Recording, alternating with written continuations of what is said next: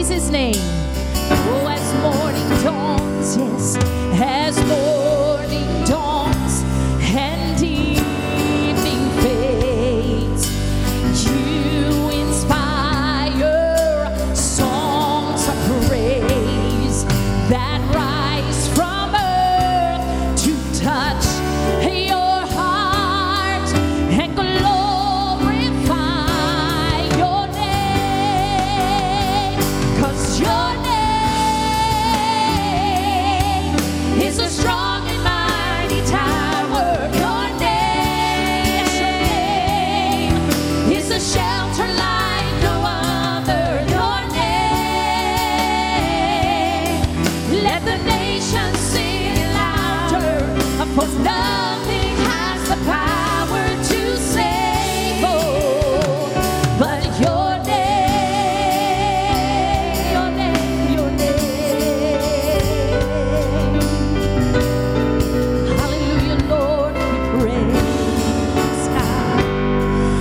Jesus, in your name we pray. Come and fill our hearts today.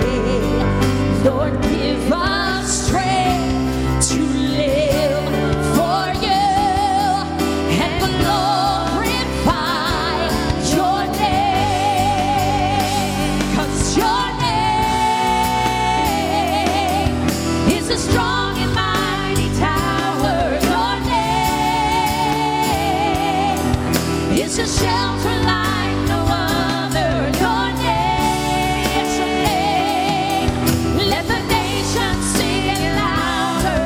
For nothing has the power to save, but your name is a strong and mighty tower. Your name, yes, your name, is a shelter like no other. Your name, oh, your name. Let the nations sing it louder. For nothing has the power to save, oh, but your name. You hear the cry, Lord. You hear the cry of the broken. You hear the cry of the broken. You hear the cry of the broken. You answer the cry, Lord. Hallelujah. You answer the cry of the broken. You answer the cry of the broken. You answer the cry of the broken.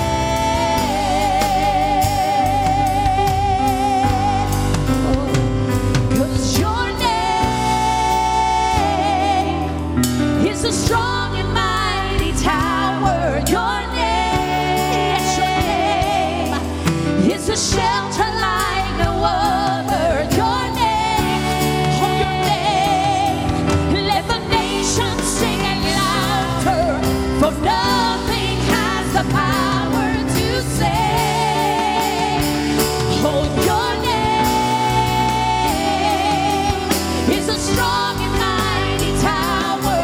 Your name, yes, your name, is a shelter like no other. Your name, oh, your name, let the nations sing it louder. For nothing has the power to save, oh, but your name, oh, Lord, my God, yes.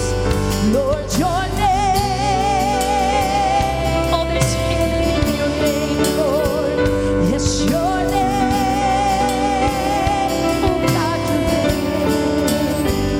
Yes, your name, your name, your name, your name, Lord.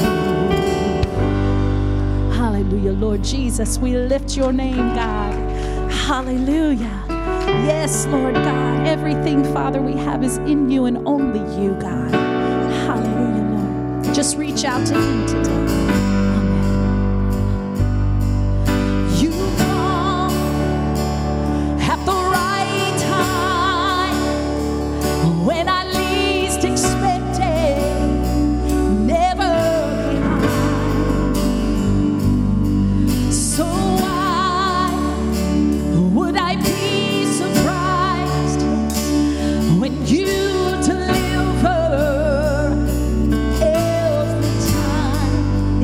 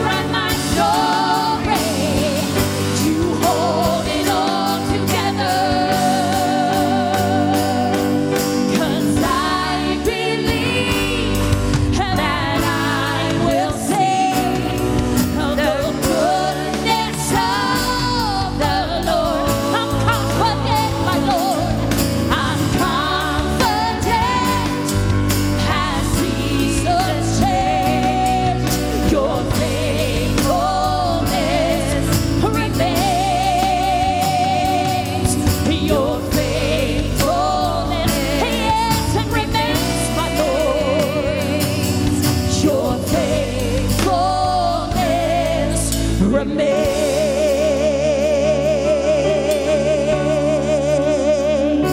Hallelujah, Lord, you're faithful, God, in all things, Lord. We will give praise. Hallelujah, Jesus, yes. Amen, God. Thank you for your faithfulness, Lord, my God. Hallelujah. Jesus, Lord, you are worthy of it all, God. Of all praise in this place. Hallelujah, God. Oh, yes. Oh, come on, saints, this morning, yes. All the saints and angels, they bow before your throne. All the elders cast their crowns before the Lamb of God and sing, you are worthy of it all. You are worthy of it all. For from you are all things, and to you all our thanks. You deserve the glory. You are worthy, Lord, yes. You are worthy of it all. You are worthy of it all. For from you are all things, and to you all our praise. You deserve the glory. Day and night, night and day, day and night.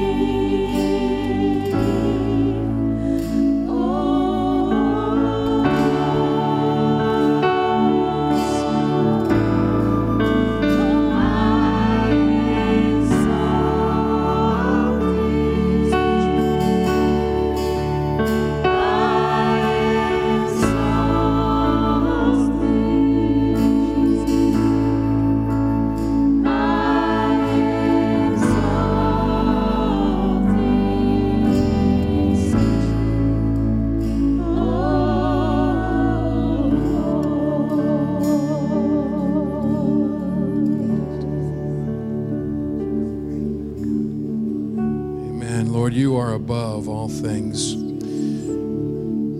You are above all things. Just to yourself, begin to tell him everything that he is above in your life. Any problem going on, every situation, just tell him right now, Lord, you're above it all. You're above anything any of us would face, God. You're above any challenge or problem. God, you are above anything, God, everything. We honor you today. We worship your great name. Worthy is the Lord. Worthy is the Lord. Honor and praises to his incredible name. We exalt you. We do what is fitting and right for those that love you. We honor you today. In Jesus' name, the mighty name of Jesus, the exalted one. Amen. Amen. Amen. Well, it's good to see you worshiping today. And what a great weekend to be doing that, Labor Day weekend. Before we greet each other, we're going to take a few minutes and do that. Just a little hack, little Communion Sunday hack. During the greeting time is the great time to grab your communion cup. In case there's one not right near you, go find one so that later when we receive together, you have one. Well, let's take a few minutes and let's enjoy each other's company and greet each other today. All right. Hey, ushers, if you can prepare, we're going to receive our morning tithe and offering. How many basketball fans in here? Any basketball fans? A couple of you? Like one of you? Great. That's fantastic. The famous coach John Wooden said, you can't have a perfect day without doing something for someone who will never be able to repay you. It sounds very familiar here. Book of Luke, chapter 6, verse 35. But love your enemies, do good to them, and lend to them without expecting to get anything back. There's something about giving and not expecting anything back that's powerful. And as we give today, we say, Lord, you've given us so much. You've done so much in us, for us, to us, around us. We can't help but give. So, Lord, thank you for the privilege it is to give today. Thank you for the honor that it is to be able to worship you in this way. Bless this offering in Jesus' name. Amen.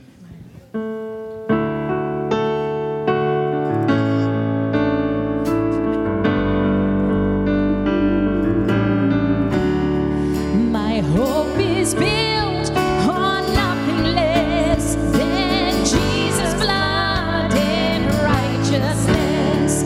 I dare not trust the sweetest frame, but wholly lean on Jesus' name.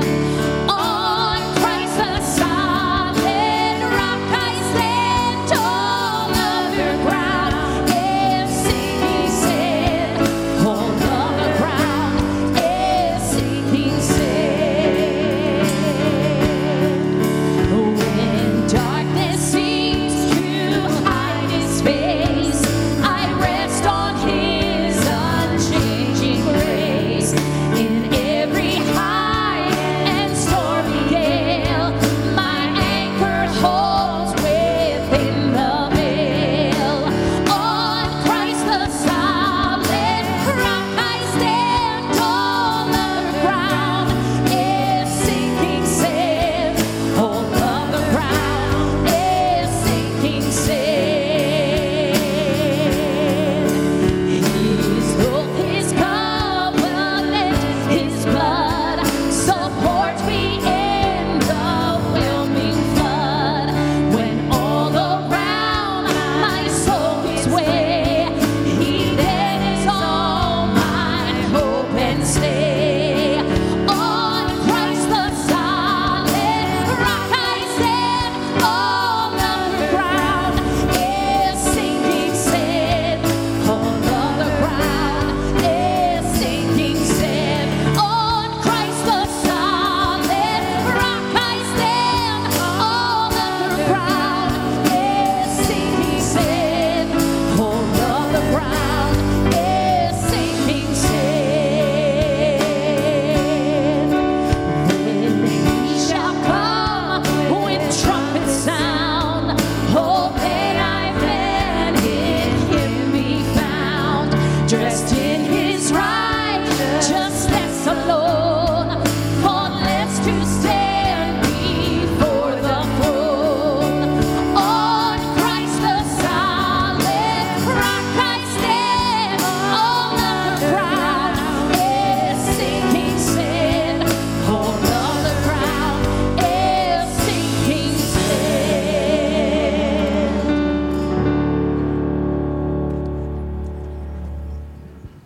Amen. All right. Hey, hopefully you got a bulletin when you came in. But if you are a guest with us today, first of all, we're super glad you're here. If you would do us a favor, there's a Connect card in the seat back in front of you. If you would complete that, that would be wonderful, and drop it off to the guest services table, and they have a gift for you. And we just want to formally just thank you for being here with us today. All guests, we appreciate you being here today. And hey, several announcements we've got coming up. Next Sunday, which is the 11th, will be the last kind of the deadline Sunday for turning in those book bags. If you're wanting to bring one for the preschool in Wilmington, please see Joy Coleman if you have any questions regarding that. We have some things starting up. This morning we had all of our classes firing on all cylinders for life groups. Be there 9 a.m. If you haven't made that a habit, maybe it was a habit years ago, it hasn't been recently, pick it back up again. And 9 o'clock on Sunday mornings, we have our life groups for all ages. Come check those out. And on September 7th, which is this coming Wednesday night, Divorce Care is going to begin in room 107. Again, this is all in your bulletin. We want to say a special thank you from Praise Youth for all those who supported Rocky Challenge. Thank you so very much. Give yourself a hand. Go ahead, give yourself a hand. That's right. And we still have some totals running in. I'll let you know next week what the total was, but we really appreciate those that were faithful to give there. The Youth Convention deposit of $90 is due today. And we've got, we're going to take a moment and just pray for our big day on the 18th. It's our Back to Church Sunday, our 37th anniversary as a church. And I know there are a handful of you here that have been there that whole time. And so we're going to celebrate with our superintendent, Reverend Doug Clay. And so I'm going to actually pray for that day, and then we're going to have a video that's going to come up. Lord, thank you for this church and the impact it's had locally and around this world. And I pray for this coming Sunday, the 18th, not this coming, but the 18th in a couple weeks, that you would bless that day in a powerful way. Lord, make it a day that has your thumbprint on it, Lord. Make it a day that's powerful in your hand. We love you and say thank you and pray your blessing on your people today. In Jesus' name, amen.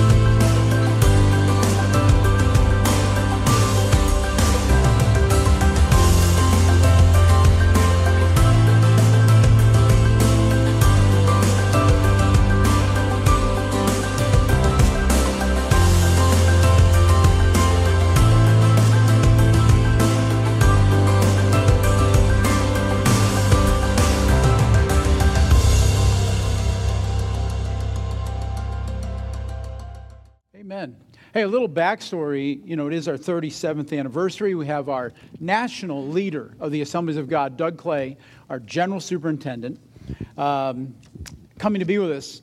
And I would have loved to have had him for, a real milestone, kind of like the 40th anniversary or maybe the 35th anniversary. And I did. I booked him for the 35th anniversary. But as you know, COVID hit, and so we couldn't do it.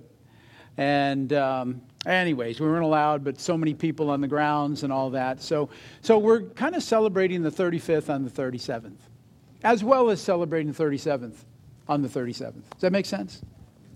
Okay, then I can sell you guys anything. All right, anyways, we're doing the best we can. I'm just glad that we could get him to come. You will thoroughly enjoy him, but that's not the reason to be here.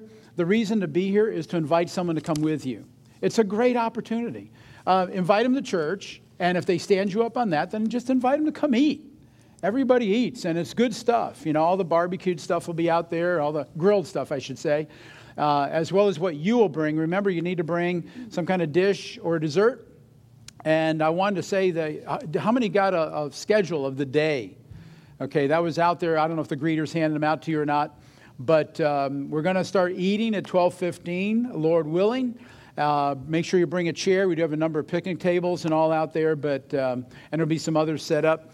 But 1 to 4 is inflatables the whole time. 1 to 2:30 is face painting, and that is a great time. These are very handy and artistic people. 1:30 to 3:30 is Mr. Softy. So if you're bringing dessert, just think ahead. Okay, you got to strategize. 1:30 to 3:30, Mr. Softy, 2 hours of all the soft serve you can eat. Bring a dessert that goes good with ice cream. I mean, maybe a piece of pie, go get some vanilla, add it to it. Maybe a nice cake with some vanilla on the side, maybe chocolate and vanilla. And I do believe he does everything but milkshakes. In the past, we've had banana splits, we've had sundaes. Almost want to tell everybody, just bring a casserole dish and forget the dessert. Because we really need to do some damage. I mean, really just eat up all the ice cream that he has on that truck. So, but anyways, that gives you 2 hours to do that. And of course, pony rides and other stuff. There'll be plenty to do. But let's take this opportunity. There are invite cards out in the lobby. Take some of those. They don't mention the event. You have to actually invite them on the 18th. But we've only got 2 weeks. So let's get this done. Can we scroll through some photos we have? I mean, I looked at these and I said, we got to put these up. That's from last year, I believe. Wasn't a great attendance because it was post-COVID, but still a nice spread. Let's keep going. I mean, hey, come on, guys. I might have to cut my message short today. Doesn't that look good? Doesn't that look good? Forget dessert. And someone pulled out, I forget who was it, pulled out a really good-sized fish out of there this year. One of our Ranger kids or somebody did. Ice cream. That's not the fish. Mr. Softy. Yep, pony rides. We've got a big pony, and then there's a little pony. That's a horse. And that's our speaker. So Doug Clay will be with us. So it'll be a great time, and just good to fellowship. Isn't it good getting more and more back to normal? You know, I mean, it's just, gosh, it seems like a distant memory now, and I definitely don't want to go back there, right? We want to keep moving forward. So anyways, I want us to open this morning to Ephesians chapter 4. We're going to be getting back to Ephesians. Pastor Brandon shared last week, so I want to get back to this series. And just a heads up, next week, Lord willing, I want to share with you a little more of something I brought out July 3rd concerning a year of blessing. And so next week, I'm going to be preaching from Isaiah 61. We're going to take a break from Ephesians, and then Reverend Doug Clay will be with us, and then back to Ephesians. But we're going to look at Ephesians chapter 4, starting in verse 1. Let's start off with this. As a prisoner for the Lord, then, I urge you to live a life worthy of the calling you have received. Be completely humble and gentle. Be patient, bearing with one another in love. Make every effort to keep the unity of the Spirit through the bond of peace. There is one body and one Spirit, just as you were called to one hope when you were called, one Lord, one faith, one baptism, one God and Father of all, who is over all and through all and in all. But to each one of us, grace has been given as Christ apportioned it. And this is why it says, when he ascended on high, he led captives in his train and gave gifts to men. What does he ascended mean except that he also descended to the lower earthly regions? He who descended is the very one who ascended higher than all the heavens in order to fill the whole universe. It was he who gave some to be apostles, some to be prophets, some to be evangelists, some to be pastors and teachers, to prepare God's people for works of service so that the body of Christ may be built up until we all reach unity in the faith and in the knowledge of the Son of God and become mature, attaining to the whole measure of the fullness of Christ. Then we will no longer be infants, tossed back and forth by the waves and blown here and there by every wind of teaching and by the cunning and craftiness of men and their deceitful scheming. Instead, speaking the truth in love, we will in all things grow up into Him who is the head, that is Christ. From Him, the whole body, joined and held together by every supporting ligament, grows and builds itself up in love as each part does its work. Father God, we thank you, Lord, for your word. We thank you for this specific portion of this letter this morning. And Lord, I pray that you would open our eyes. Lord, open the eyes of our heart to see the intent of what has been written to us, Lord. It was by your anointing, given through your apostle, handed to those around him, and then especially those in Ephesus, and then even to us today, 2,000 years later. Lord, I thank you for the power of your word. And I thank you for the power of your Spirit. And I ask that these two would work together today to change who we are. In Jesus' name. Amen. Amen. Now, you know, Paul continues here, and I don't know if you noticed, right in verse 1, he continues to emphasize his unique relationship with the Lord. In the first verse, I'm assuming you had to see this, just as he had done in chapter 1, just as he did in the last chapter, chapter 3, he mentions that he is a prisoner for the Lord. This is a consistent theme through his epistles. And third time now in this epistle. He says, as a prisoner for the Lord, I then urge you to live a life worthy of the calling that you have received. And then he begins to describe the attributes of just such a life. What would a life like this look like? And I find his instruction here really quite interesting, quite unique. It's unique in that Paul does not give us a list of do's and don'ts. If I were to ask you, what is a Christian? What does a Christian look like? You'd probably say, well, a Christian doesn't do this, Christian doesn't do this, Christian is sure to do this. And Paul does not give us, he doesn't reduce our calling, the Christian life, down to a list of rights and wrongs. Though we all have one, and we know what's appropriate in the way of behavior for a believer.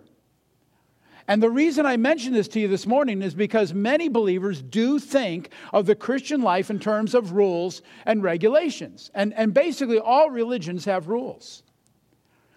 But if you were to ask some Christians how they display their Christianity, they begin by probably telling you all the things they don't do. I know I did as a new Christian.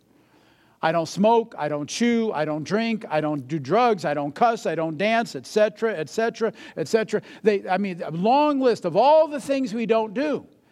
And you share that with a non-Christian, and they're like, oh my Lord, your life is boring. Well, I guess they wouldn't say, oh my Lord. But the Christian life, our calling is more than just a list of regulations. And you gotta, listen, look with me. I think it's going to be on the screen. Look with me at Colossians 2:20 and look at the way that Paul actually says this.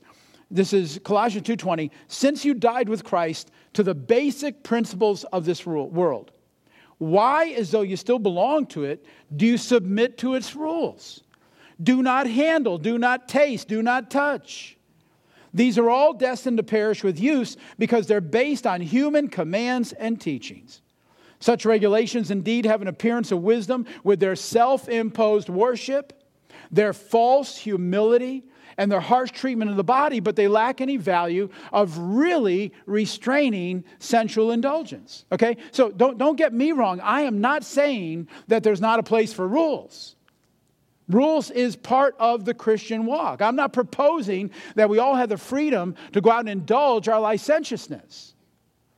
Not at all. But as Paul's written here to the Colossians, a list of do's and don'ts, hey, they might make you look good. They might make you look spiritual or religious. But in reality, and he states it directly, it's nothing but false humility and self-righteousness. Really. There's an outward appearance, but there doesn't have to be any inner substance. You know, some church folks will even try to judge themselves superior to others by using that kind of scale. Well, I would never go where they just said they went. I would never say what they said or do what they did. You know, we can easily compare ourselves and judge others because we don't do something in particular. And that kind of attitude basically produces nothing but factiousness and divisiveness and alienation. And you know what? The Word of God speaks against that. So I believe that this makes Paul's instructions to the Christians in Ephesus this 4th chapter all the more significant to us. How do we live our lives? How do we live our lives in a way that are worthy of our calling? That's the real question this morning. That's what's really deeply pertinent. Verse 2 and 3, Paul says, okay, to live worthy of the calling we've received. Paul says to be completely humble and gentle, to be patient, bearing with one another in love, making every effort to keep the unity of the Spirit through the bond of peace. That's a true Christian. Those are Christian standards. And it's a wonderfully simple prescription, isn't it? It's so easy. Well, it's not easy, but it's easy to remember. Do you really want to live a life worthy of being labeled Christian? Do you really want to faithfully live up to God's expectations as someone who has been redeemed? Then let's keep it simple. Don't concentrate your efforts on the do's and the don'ts, because no man can keep the law. Instead, strive for these 5 simple traits in your life. Traits of humility. I want to go through these slowly. Humility, gentleness, patience, forbearance, and unified peacefulness. It almost sounds like the fruit of the Spirit, doesn't it? It sounds like the fruit of the Spirit. Let's take a quick peek. Galatians 5:22 and 23. Paul says, but the fruit of the Spirit is love, joy, peace, patience, kindness, goodness, faithfulness, gentleness, and self-control. And against such things, there's no law. There's no law. There's no law needed. If you have those things in your life, you're not going to break any laws. And of course, I believe that if we'll strive to gain these traits in our lives, then we're not going to have to worry about laws. We're not going to have to worry about rules. We're not going to worry about regulations. And in the process, we're going to enjoy much more victory, and we're going to have much more joy in our life as a Christ follower. Amen? Now, the Apostle Paul mentioned the same thing to the Colossian church in 3rd chapter. Let's look at this. Colossians 3, verse 12, 13, and 14. Verse 12, therefore, as God's chosen people, holy and dearly loved, clothe yourselves with compassion, kindness, humility. They're not in the same order, but they're there. Compassion, kindness, humility, gentleness, and patience. Bear with each other and forgive whatever grievances you may have against one another. Forgive as the Lord forgave you. And over all these virtues, put on love, which binds them all together in perfect unity. And let me say this. Let me add this thought. We've got a good thing going here at Praise Assembly. We've got a good thing going in this church. We've had many years of peace and joy and growth, and we're going to celebrate another anniversary in just 2 weeks, coming together as the church, coming together as Praise Assembly. And you know what we need to do everything we can to maintain this. This is a very loving church. I've been around. I've visited other churches. This is a very gracious church. This is a great place to grow in the Lord. And some of you may not know this, but I'm telling you, there are churches out there that are not at all like ours. Filled with strife, problems, conflict, and ongoing, always nitpicky stuff. And so in light of what I've covered so far this morning, let's continue to maintain the virtues that Paul has mentioned in this passage. That's what it means to live worthy of the calling you've received. It's a real strength, and people notice it. Let's look at Galatians 5, verse 19. Just the opposite. The acts of the sinful nature are obvious. Sexual immorality, impurity, debauchery, idolatry and witchcraft, hatred, discord, jealousy, fits of rage, selfish ambition, dissensions, factions, and envy, drunkenness, orgies, and the like. Paul says, I warn you, as I did before, that those who live like this will not inherit the kingdom of God. Now, that's one of the several sin lists that Paul includes in his various epistles. It's not the only one. And as much as these verses are true, the offenses that are listed here, as we just read, they can and they will keep a person out of heaven. Now, it's true that avoiding those issues will not get you into heaven. In other words, avoiding these sins are not going to make you a Christian. Because following rules and regulations can never make any person a Christian. It'll only make you moral. And people around you will know that you're moral. But how will people know that you're really a Christian? How will they know that you're a follower of Christ? John 13:35, I think says it all. Just one verse. It says, by this, all men will know that you are my disciples if you love one another. That's incredible. Now, it doesn't say, all men will know you're my disciples if you love them. If you love others, it specifically says, all men will know that you are my disciples if you love one another. Meaning the Christians, disciples. Isn't that clear? Jesus is so very direct. If you love one another, people will notice. No mention of rules, no mention of regulations. Am I getting through this morning? It's really simple. It's hard to do, but it's simple to understand. It's simple to know. And what is so truly remarkable about Jesus' statement here is that it is so extremely powerful today in our world today, a rights-oriented society today, a very divisive culture that we live in. I mean, I don't think people have ever been this polarized in a long time out there. And we certainly don't want that in here. People are so protective. They're so defensive. And to the extreme, even litigious. They're so good at holding on to grudges today. They label others, they label themselves, they build this wall, and it's either their way or the highway. I mean, that's the attitude that is so prevalent in our society today. We are so bent on securing our rights. We live in a very proud and selfish society. And folks, we cannot allow that attitude to infiltrate the church. Amen? And be aware that pride is one of the 7 abominations. It's one of the 7 things in Proverbs that God says that He absolutely hates. On the other hand, listen to what God has to say about being humble. Proverbs 3:34. And then it's also repeated in the book of James. But Proverbs 3:34 says that God opposes the proud, but gives grace to the humble. Isn't that great? Again, one verse, so simple. God opposes the proud, but gives grace to the humble. And listen to Micah 6:6, 7 and 8. With what shall I come before the Lord and bow down before the exalted God? In other words, how can I best worship God?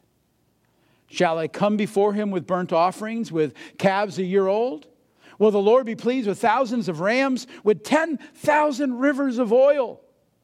Shall I offer my firstborn for my transgression, for my sin, the fruit of my body for the sin of my soul? He has showed you, O man, what is good. God has showed you what is good. And what does the Lord require of you? To act justly, to love mercy, and to walk humbly with your God. That's the calling that we've received. So you see, if we really want to be noticed by the world, if we want others to think that we're different, that's the key. Amen? Practice humility. Practice humility. And you know the ultimate in humility? Do you know the 2 hardest words to say in the English language? Any language, really? I'm sorry. Actually, it's 3 words, but in a contraction, it's 2. But it's difficult to say. Especially between husband and wife. Hello. Parents and children. I've had to say I'm sorry. Specifically, there's one I can't share with you, but it was just a month ago. Just a month ago. I couldn't believe it. Husband and wife, parents and children. Loved one to loved one. Oh, I do want, just disclaimer, it wasn't my wife and I, okay? Just so you know. I just want to make sure that's not. But those are extremely powerful words. Because they express humility. They contain the power to heal. Amen? I'm sorry. to heal hurt feelings, broken and damaged relationships. And that's only one element of our calling. Because along with being humble, Paul tells us also to be gentle, to be patient, forbearing, peace-loving, and lovers of unity. I mean, folks, there are moral Muslims. There are moral Jews. There are even moral atheists. Do you know that? There are moral atheists. What sets us apart as Christ followers is our love one for another. It's not your morality. The world chafes when they consider our morality. But I think they want our love. And don't equate love, and I kind of brought this up in young adult life groups, don't equate love or even grace with tolerance, okay? I don't like that. That is such a man-made word. I almost think Satan must have thrown it into the human vocabulary. I have a problem with tolerance. But I can give you grace. I can overlook. I can give you forbearance. I can give you patience. I don't have, tolerance says, you got to accept me and everything I'm doing. No, I can give you grace for that. I can extend you some grace.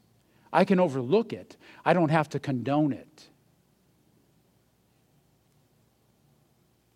So don't think that morality is your badge as a Christian. It's got to be our love one for another in particular. The next three verses, verse 4 through 6, Paul expresses how unity is part of God's very nature. And it really is, if you think about it. There's a Trinity. Father, Son, and Holy Spirit are all one. Jesus said specifically, Jesus said that He and the Father were one. That they were one in substance. They were one, they had one single desire. They had no conflicting agendas. They were of one will. Jesus said it best and displays it best in the Garden of Gethsemane when He says to the Father, not my will be done, but thine be done. I'm going to be obedient to you. I'm on the same page. I'm on the same agenda. I'm with you, Father. You and I are one. Whatever you want, I'm going to be obedient to you. I want what you want. And just think for a moment of any self-willed Christian that you've ever known. Right? They insist on their way. And not just with others, but even with God. And in direct contradiction with Jesus' example for us. In verses 4 through 6, we learned there's one body, one Spirit, one Lord, one faith, one baptism, one God and Father of all. And I would say that unity is of God. Jesus said, I don't do anything unless I see the Father do it. It was always this idea of one accord, of oneness, of unity. And then the next several verses, Paul provides for us God's formula for becoming a victorious church. And I want you to look at this. In verses 7 through 16, he describes for us exactly how the church is to be ordered. And as we follow this prescription, it becomes, for the church, a method for reaching higher ground, for becoming better and better. And I want you to pay special attention to verse 8 and 9 if you have your tablet or your Bible in front of you. A couple weeks ago, I had described for you the triumphal procession that Paul spoke of in the 3rd chapter. He's also mentioning another procession, this time behind Christ. And he back then in chapter 3, he mentions how a Roman general, or I had mentioned how a Roman general returning from battle would declare victory by having prisoners chained to his chariot. And that Roman general would lead them in procession. The victory was for the Roman general. And he would lead this procession. Christ has taken us captive. We're supposed to be prisoners of Christ, just as Paul was. And so we should be in that chain of prisoners following our general, our King of Kings, Jesus Christ. Now here in these two verses, Paul is using the same analogy again, but with a twist. You see, in both the Old and New Testaments, the king or the emperor of that time, the emperor, that returning general, would demand gifts of plunder from that general. He would demand gifts of plunder from the victory. It was customary for the conquering general to pay tribute to the empire's leader. But in verse 8, notice here, it's just the opposite. Instead of the king demanding gifts from us, we are told that the king, Jesus, has given gifts to those whom he conquered. Isn't that interesting? Just the opposite. And then these gifts are listed in verse 11. He says that he's given to the church apostles, prophets, evangelists, pastors, and teachers. And we're specifically told here that each one of these is a gift from God to the church. And then the rest of the passage tells us that the church is not going to reach its fullest potential without the operation of these gifts. We've got to have these gifts in operation. And I'm not going to take time this morning to go into the function of each of these. Maybe next time we get together, talking about these different gifts, these different offices, apostle, prophet, evangelist, pastor. But I do want to emphasize to you that each one of these positions, each one of these offices of ministry truly are gifts to the church. They are gifts that God has provided to the church. You know, and we saw it in the video clip about being a hope for the world and an emphasis on our anniversary coming up. But truly, we have something to offer the world. We can offer them hope because we have hope. And God is the one who does this through the church. Do you understand? God created Adam and Eve. He created all the universe, all the heavens. But on one specific day, on a celebration of Pentecost in Jerusalem, God created the church. Church was not man's idea. It's not just us, we don't create the church. God created the church on the day of Pentecost for the purpose of bringing hope and healing to those around us. He actually created us as a body. This whole idea. It wasn't the Assemblies of God. It wasn't the Presbyterians. It wasn't the Methodists, the Anglicans, the Roman Catholics. It wasn't the Orthodox Church in Eastern Europe. It was God who decided there has to be a church. It just blows my mind. That's incredible. We need to be the church. And for the sake of the world specifically, we need to be a healthy church. And God has created us to be that. You know, as a pastor, I really do. I understand it. It's been made fresh. It's been fresh to me just recent, putting this message together. But I have now served 3 different churches over 43 years. And as I pastored each church, I want you to know that I really believed, even from the very first church that I pastored, that we started. Wasn't one that we were called to. We started that church. I really believed that I would be at each church for an indefinite period of time. When I was at that first church, I never thought about, hey, someday I want to move to another church. Never. I always felt as though each church would be my last church. And yet, at the appropriate time, God spoke to my heart, called me to another flock. And I've never looked at the pastoral ministry, as some people do in their careers, of, professional advancement and moving up. It's a calling. It's a life of obedience. And when God brought me here 24 years ago, it was completely His doing. Each time I made a change, it was His doing. It was His choice. His decisions. And I know that as a pastor, we like to think that, we made the choice, we made the decision, or maybe the pulpit committee thinks it made the decision. It's really God's choice. It's God's doing. And all we have to do is acknowledge His will and obey His will, and it all falls into place. The reason that God's given pastors to churches is because He loves the church. He completely loves His bride, and He wants her to grow and to mature. I want you to look at verse 12 and 13 again. If you have your Bibles or your tablet or your iPhone or whatever, it says in verse 12, to prepare God's people for works of service so that the body of Christ may be built up until we all reach unity in the faith and in the knowledge of the Son of God and become mature, attaining to the whole measure of the fullness of Christ.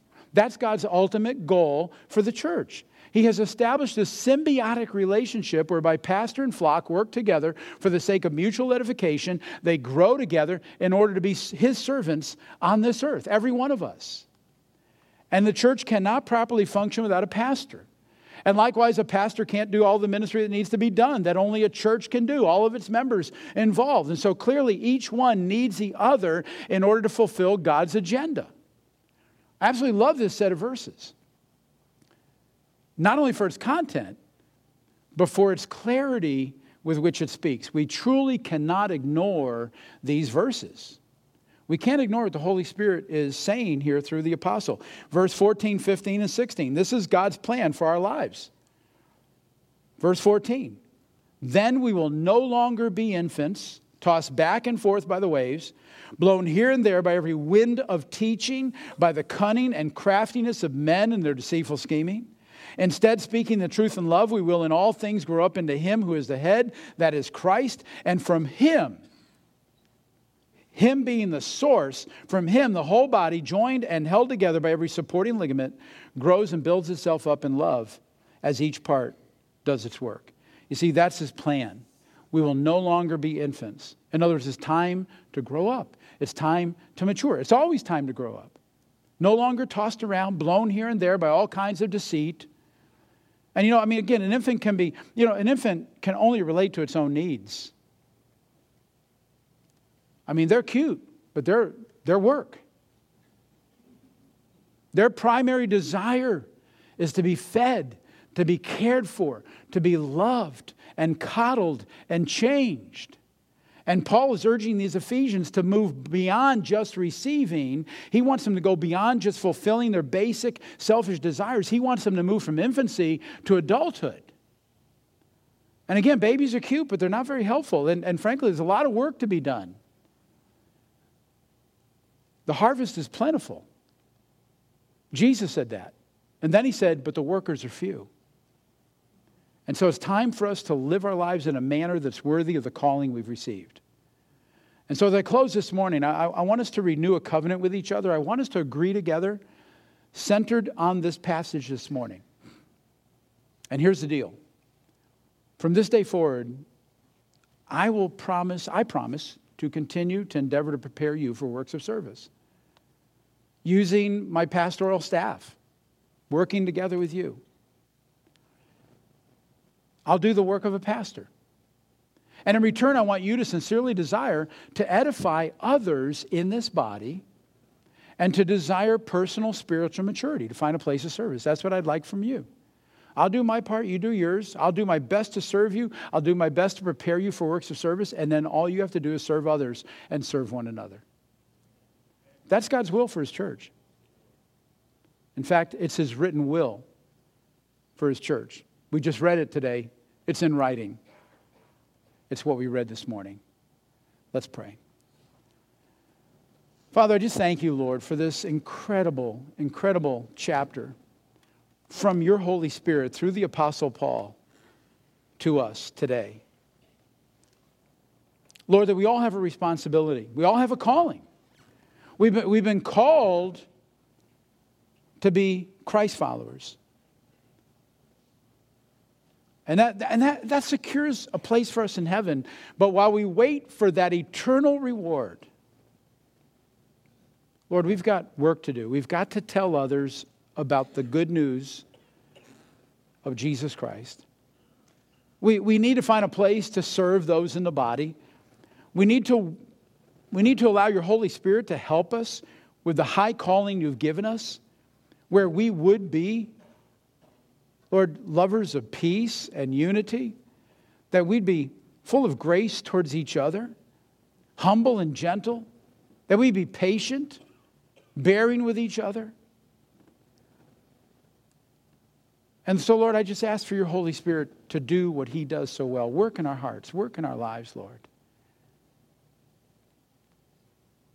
God, we ask for you to do this. Lord, we have to be in agreement with you. We have to be in the same place that Jesus was in the Garden of Gethsemane. Father, your will be done. Your will be done in our lives. Use us, Lord, for your glory. Use us for your purpose. And Lord, I pray that you would do that. I thank you for what we have as a local church body. God, I thank you for all the good that we have. You have so blessed us, and you've knit us together as one. And Lord, I pray, God, that nothing would ever, ever hurt that. Lord, I pray that it would grow. And I ask for all this in Jesus' name. Amen and amen. You know, I talk about renewing a covenant between you and I. And you know what? We're going to do that now through the celebration of the Lord's Supper. That's a covenant, a new covenant in Christ's name. And so, Pastor Hans, if you'd come and lead us in communion this morning.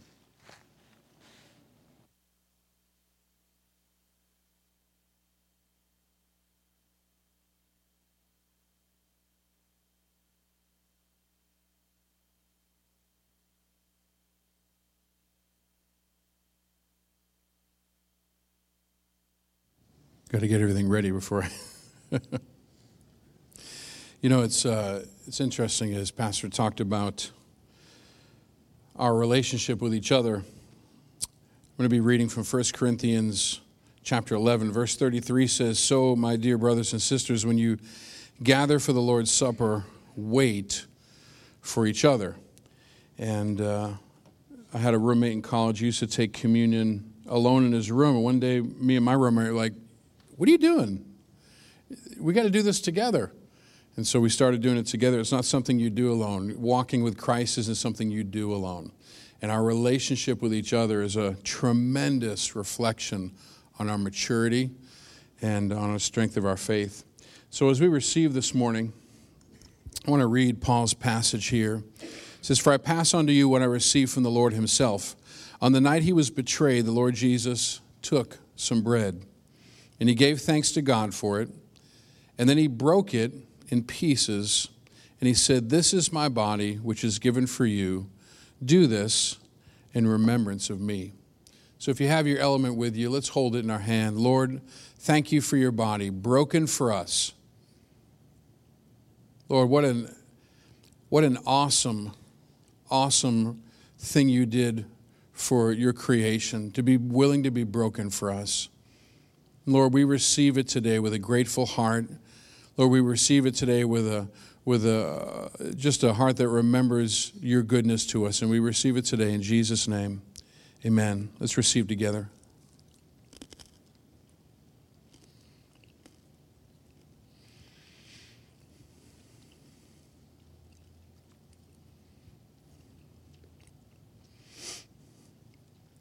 And in this same way, he took the cup of wine after supper, saying, "This cup is the new covenant between God and his people, an agreement confirmed with his blood.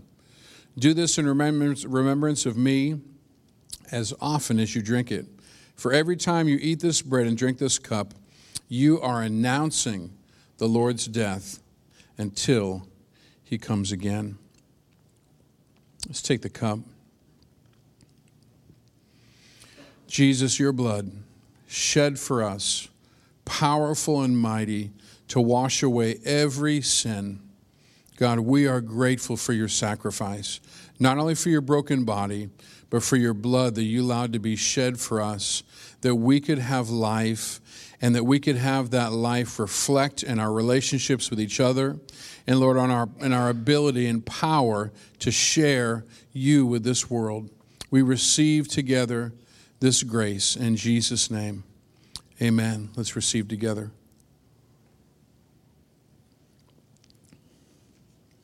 Thank you, Lord. Thank you, Jesus. Lord, we honor you. We are grateful to you today. In your name, amen.